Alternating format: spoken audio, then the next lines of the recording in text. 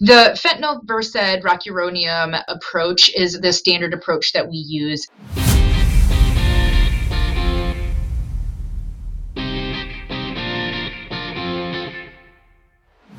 Hi, everyone, and welcome back to the Peds Crit Podcast. My name is Zach Hodges, and I'm a current PICU fellow at UT Southwestern in Dallas. And I'm Alice Shanklin. I'm a Peds ICU fellow at Children's National Hospital in Washington, D.C. Alice, will you remind our listeners what we do here at the Peds Crit Podcast? Yes, we are a collaborative educational PICU podcast. We're working with pediatric critical care educators across the United States and internationally to create high-yield blog and podcast episodes on core PICU topics. And listeners, if you're a pediatric critical care provider and would like to become involved in this project, be sure to reach out to us by email or on our website at pedscrit.com. We're hoping to create a space to further add to the online community of Peds ICU learners by collaborating with guest educators on their favorite critical care topics. Yes, please reach out. We would be so excited to hear from you. Now, Zach, who are we talking with today? So today we're excited to have Dr. Gina Patel and Dr. Alyssa Stoner back on the show. So Dr. Stoner is an assistant professor of pediatrics at the University of Missouri, Kansas City School of Medicine and is a pediatric intensivist at Children's Mercy, Kansas City. Yes, and Dr. Gina Patel is a second-year Peds Critical Care Fellow at Children's Mercy as well. In these episodes, we're talking about the medications required for intubation. And on part one, today's episode, we're discussing rapid sequence versus delayed sequence intubation and describing a mental framework for how to choose the appropriate medication. Yes, we are so excited to share their perspectives and what we learned along the way. Let's get to the episode. We are here today with Dr. Gina Patel and Dr. Alyssa Stoner. Where are you two coming to us from? Hey guys, I'm Gina Patel, and I'm a second-year PICU fellow at Children's Mercy Hospital in Kansas City. And I am Alyssa Stoner. I'm one of the faculty at Children's Mercy, helping train Gina. And we're glad to have you back on the podcast to talk about sedation for intubation. Thank you for having us. So let's start with just the basics. How would you define delayed sequence intubation versus rapid sequence intubation? Yeah, so that's a great question. So rapid sequence intubation is a situation in which you are going to, as the title alludes to, rapidly get somebody ready for intubation. And so in this particular scenario, the medications are given immediately, one right after another, to then facilitate a rapid induction of anesthesia, then to provide an opportunity to provide intubation for this patient. It's typically utilized to avoid emesis and subsequent pulmonary aspiration. So when you're thinking about somebody who maybe has a full stomach, if you're thinking about the adult population, you'll always hear that a pregnant woman always has a full stomach, so they always require rapid sequence intubation, mostly because they have delayed gastric emptying related to the pregnancy. And the goal is to avoid insufflation of the stomach. So during this procedure, you pre-oxygenate the person with 100% oxygen, you push the meds as fast as possible, and you do not provide bag mask ventilation.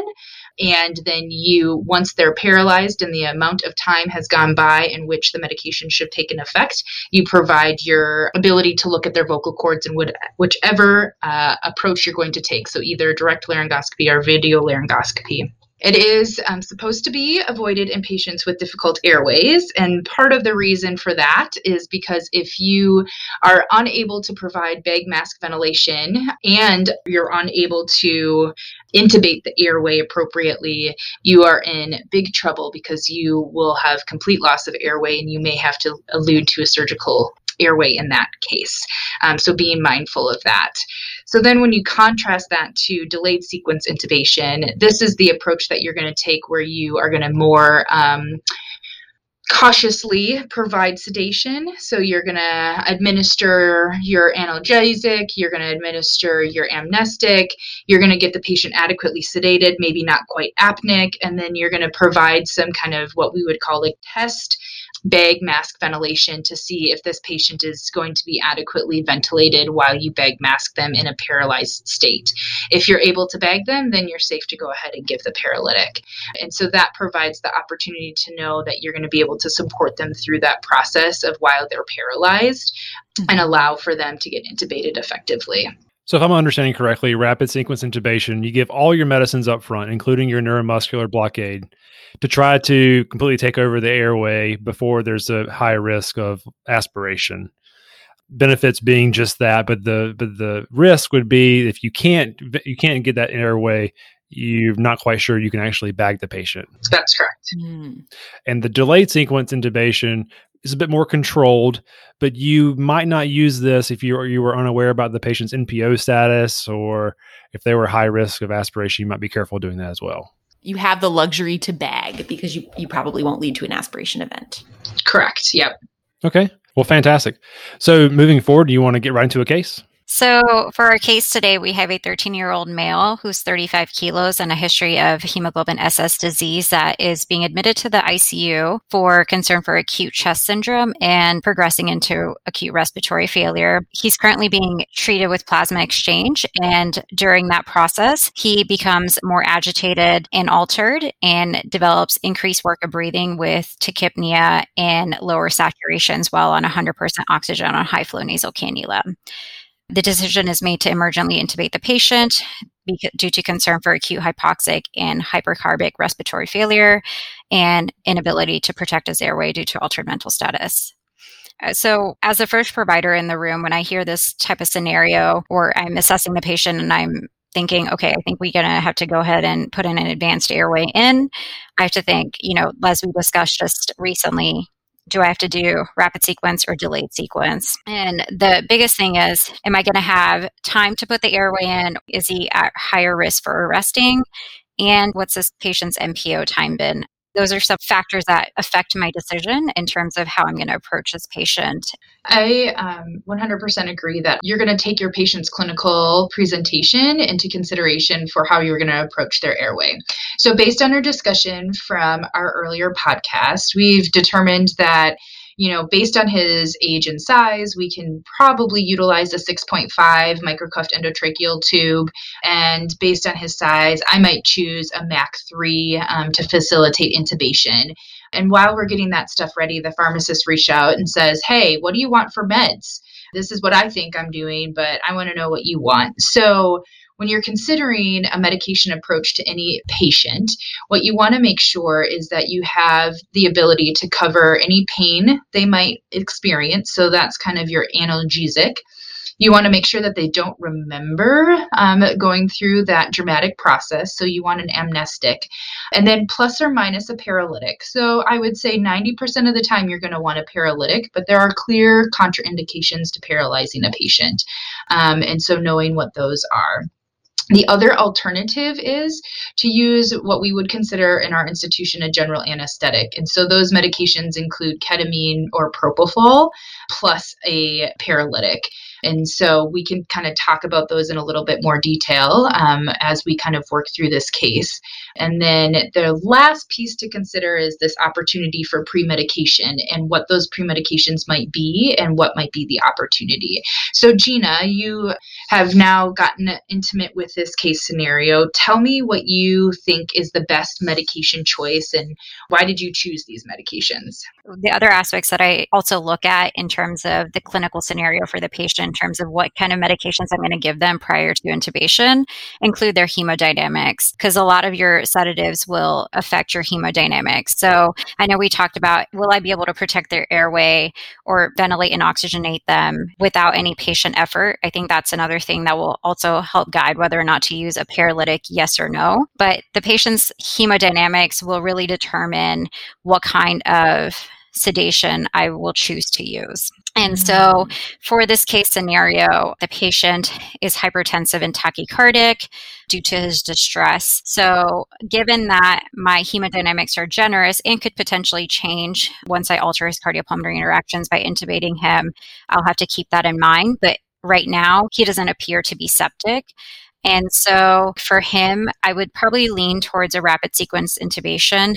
And so I would want to choose a sedative that is a quick on sedative. And so I can either use a fentanyl dose, that 2 micrograms per kilo, or a decent sedation that you can use is ketamine as well. But I'd probably lean towards using fentanyl in this scenario. And then I wouldn't, because of his generous blood pressure, I wouldn't mind using like a half dose of Versed, or you could even use a full dose of Versed. And then I would probably use rocuronium for my neuromuscular blockade. and just do RSI. So I would give each medication back to back and then flush at the very end. So when thinking about delivering a medication for these patients, so you got to have an analgesic, you got to have an amnestic or a sedative, and then a neuromuscular blockade. So for this case, you were saying like fentanyl would be your analgesic, your amnestic would be Versed, and then your neuromuscular blockade would be rocuronium. Is that correct? Yes, perfect. And because he was a little bit hypertensive, you weren't so concerned that he would have a cardiac arrest by giving these sedatives, prior to intubation. Yes. There's definitely room to give him these sedatives. He could still become hypotensive, but he wasn't starting off hypotensive prior to the procedure. But I would still anticipate that he could potentially become hypotensive as well if he was getting hypercapnic. So just keeping in mind that your hemodynamics can change as you're in the process of getting ready to intubate the patient. With him already being somewhat altered, does that change how you would dose your sedation medicine? For the fentanyl, because I know it's not going to have as much a hemodynamic effect, I would still likely give 2 per kilo to effectively sedate the patient. And for the Versed, I would actually maybe consider using a half dose, 0.05 per kilo, and you can always give more on top of that if you need. So you can always start off a little bit lower, and if it's not enough, you can have it, especially that's the advantage of having pharmacy at bedside, is that they can always have additional doses ready to give. And rocuronium, just making sure if you're going to paralyze, go ahead and give the full dose as long as you know you're able to support the airway. Yeah, no, I think you bring up some good points. So one of the questions that you brought up, Zach, was a little bit of a loaded question based on their mental status. So in the adult world, some people will say, if they're completely unresponsive, like I'm just going to intubate him without giving him any drugs. I would say in the pediatric realm, I've not seen that approach taken. I have seen, the instance in which a provider will just give a dose of a paralytic and say, oh yeah, they were non-responsive, so I didn't give them anything. I would really advise to avoid that strategy and really be certain to still provide at least some pain control and some amnesia for that patient, because we really don't know what these patients are experiencing, and I think it's important to cover them. And then the other caveat that I would just say, just like Gina said, I think the 2 micrograms per kilo of fentanyl is a great dose to start at. I am of the school to do a little bit more and to continue to add versus kind of starting big. I've had some faculty members that would say, oh, I'll just start with 5 per kilo of fentanyl. That's fine.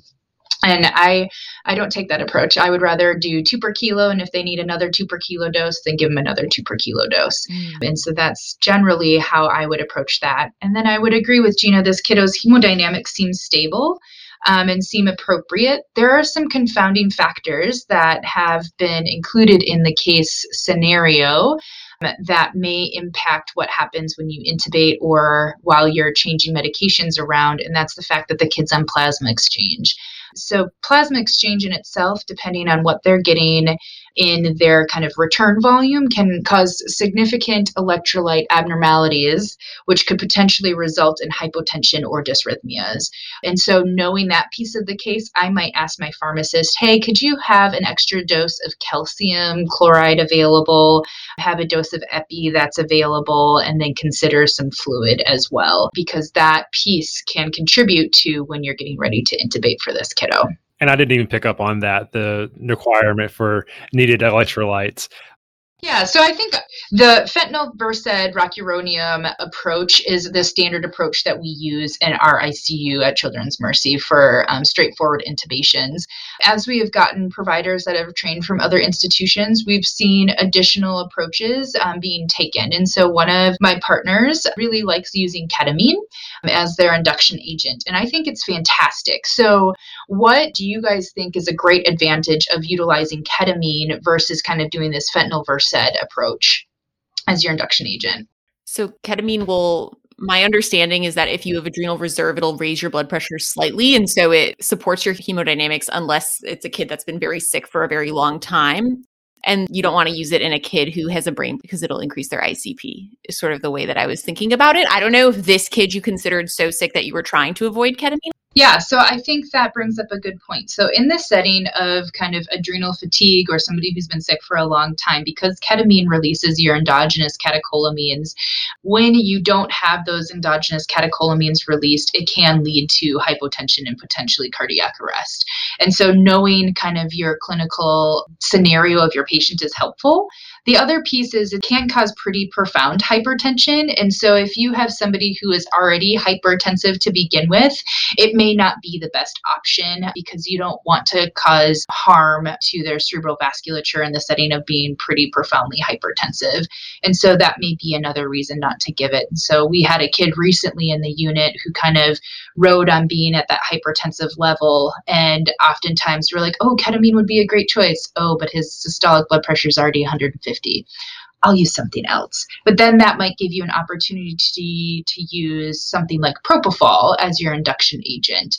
And so what would be a good advantage of a propofol? When I think of propofol, I feel like that slows everything down. It maybe brings the blood pressure a little bit down. If you're worried about intracerebral pressure, I'll bring that down. I think of it more as a sedative than an analgesic. So you might want to pair it with something else as well. Yeah, exactly. So ketamine will be able to give you your analgesia and your amnestic quality, whereas propofol really doesn't. It's really just primarily a sedative. And so you probably want to add something in. And so oftentimes what we'll see is something called ketafol, where people will do a little bit of propofol and a little bit of ketamine with the neuromuscular blockade. And then you got a good combination that covers your analgesic, your amnesia, and your neuromuscular blockade.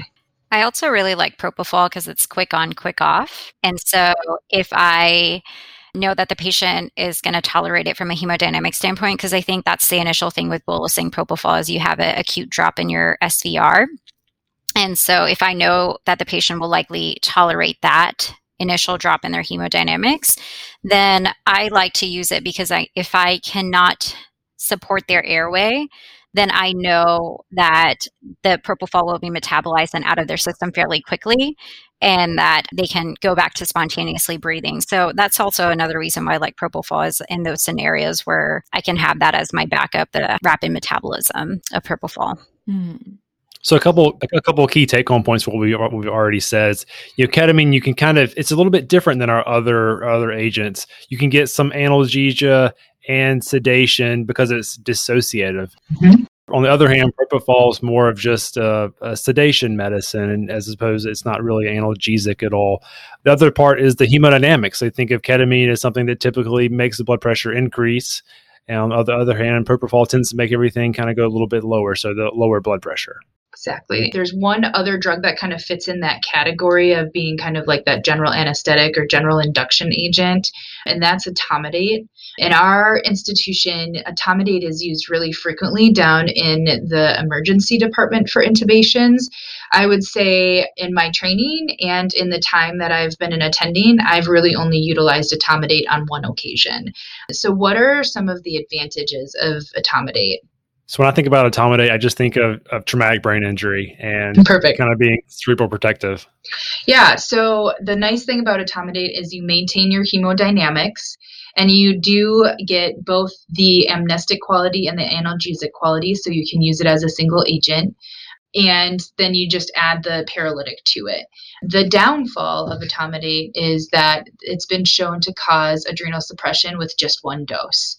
And so it should be avoided in your septic patients because you can have that adrenal suppression be really influential in their course kind of later on after they get intubated.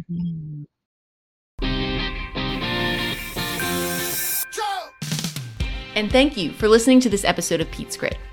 Please remember that everything discussed is intended for informational and educational purposes only. It should not be used as a replacement for medical advice. The views expressed during this episode by hosts and our guests are also their own and do not reflect the official positions of their institutions. If you have any comments, suggestions, or feedback, you can email us at pedscritpodcast@gmail.com. You can also check out pedscrit.com for detailed show notes and visit @critpeds on Twitter and @pedscrit on Instagram for real-time show updates. Thank you again for listening.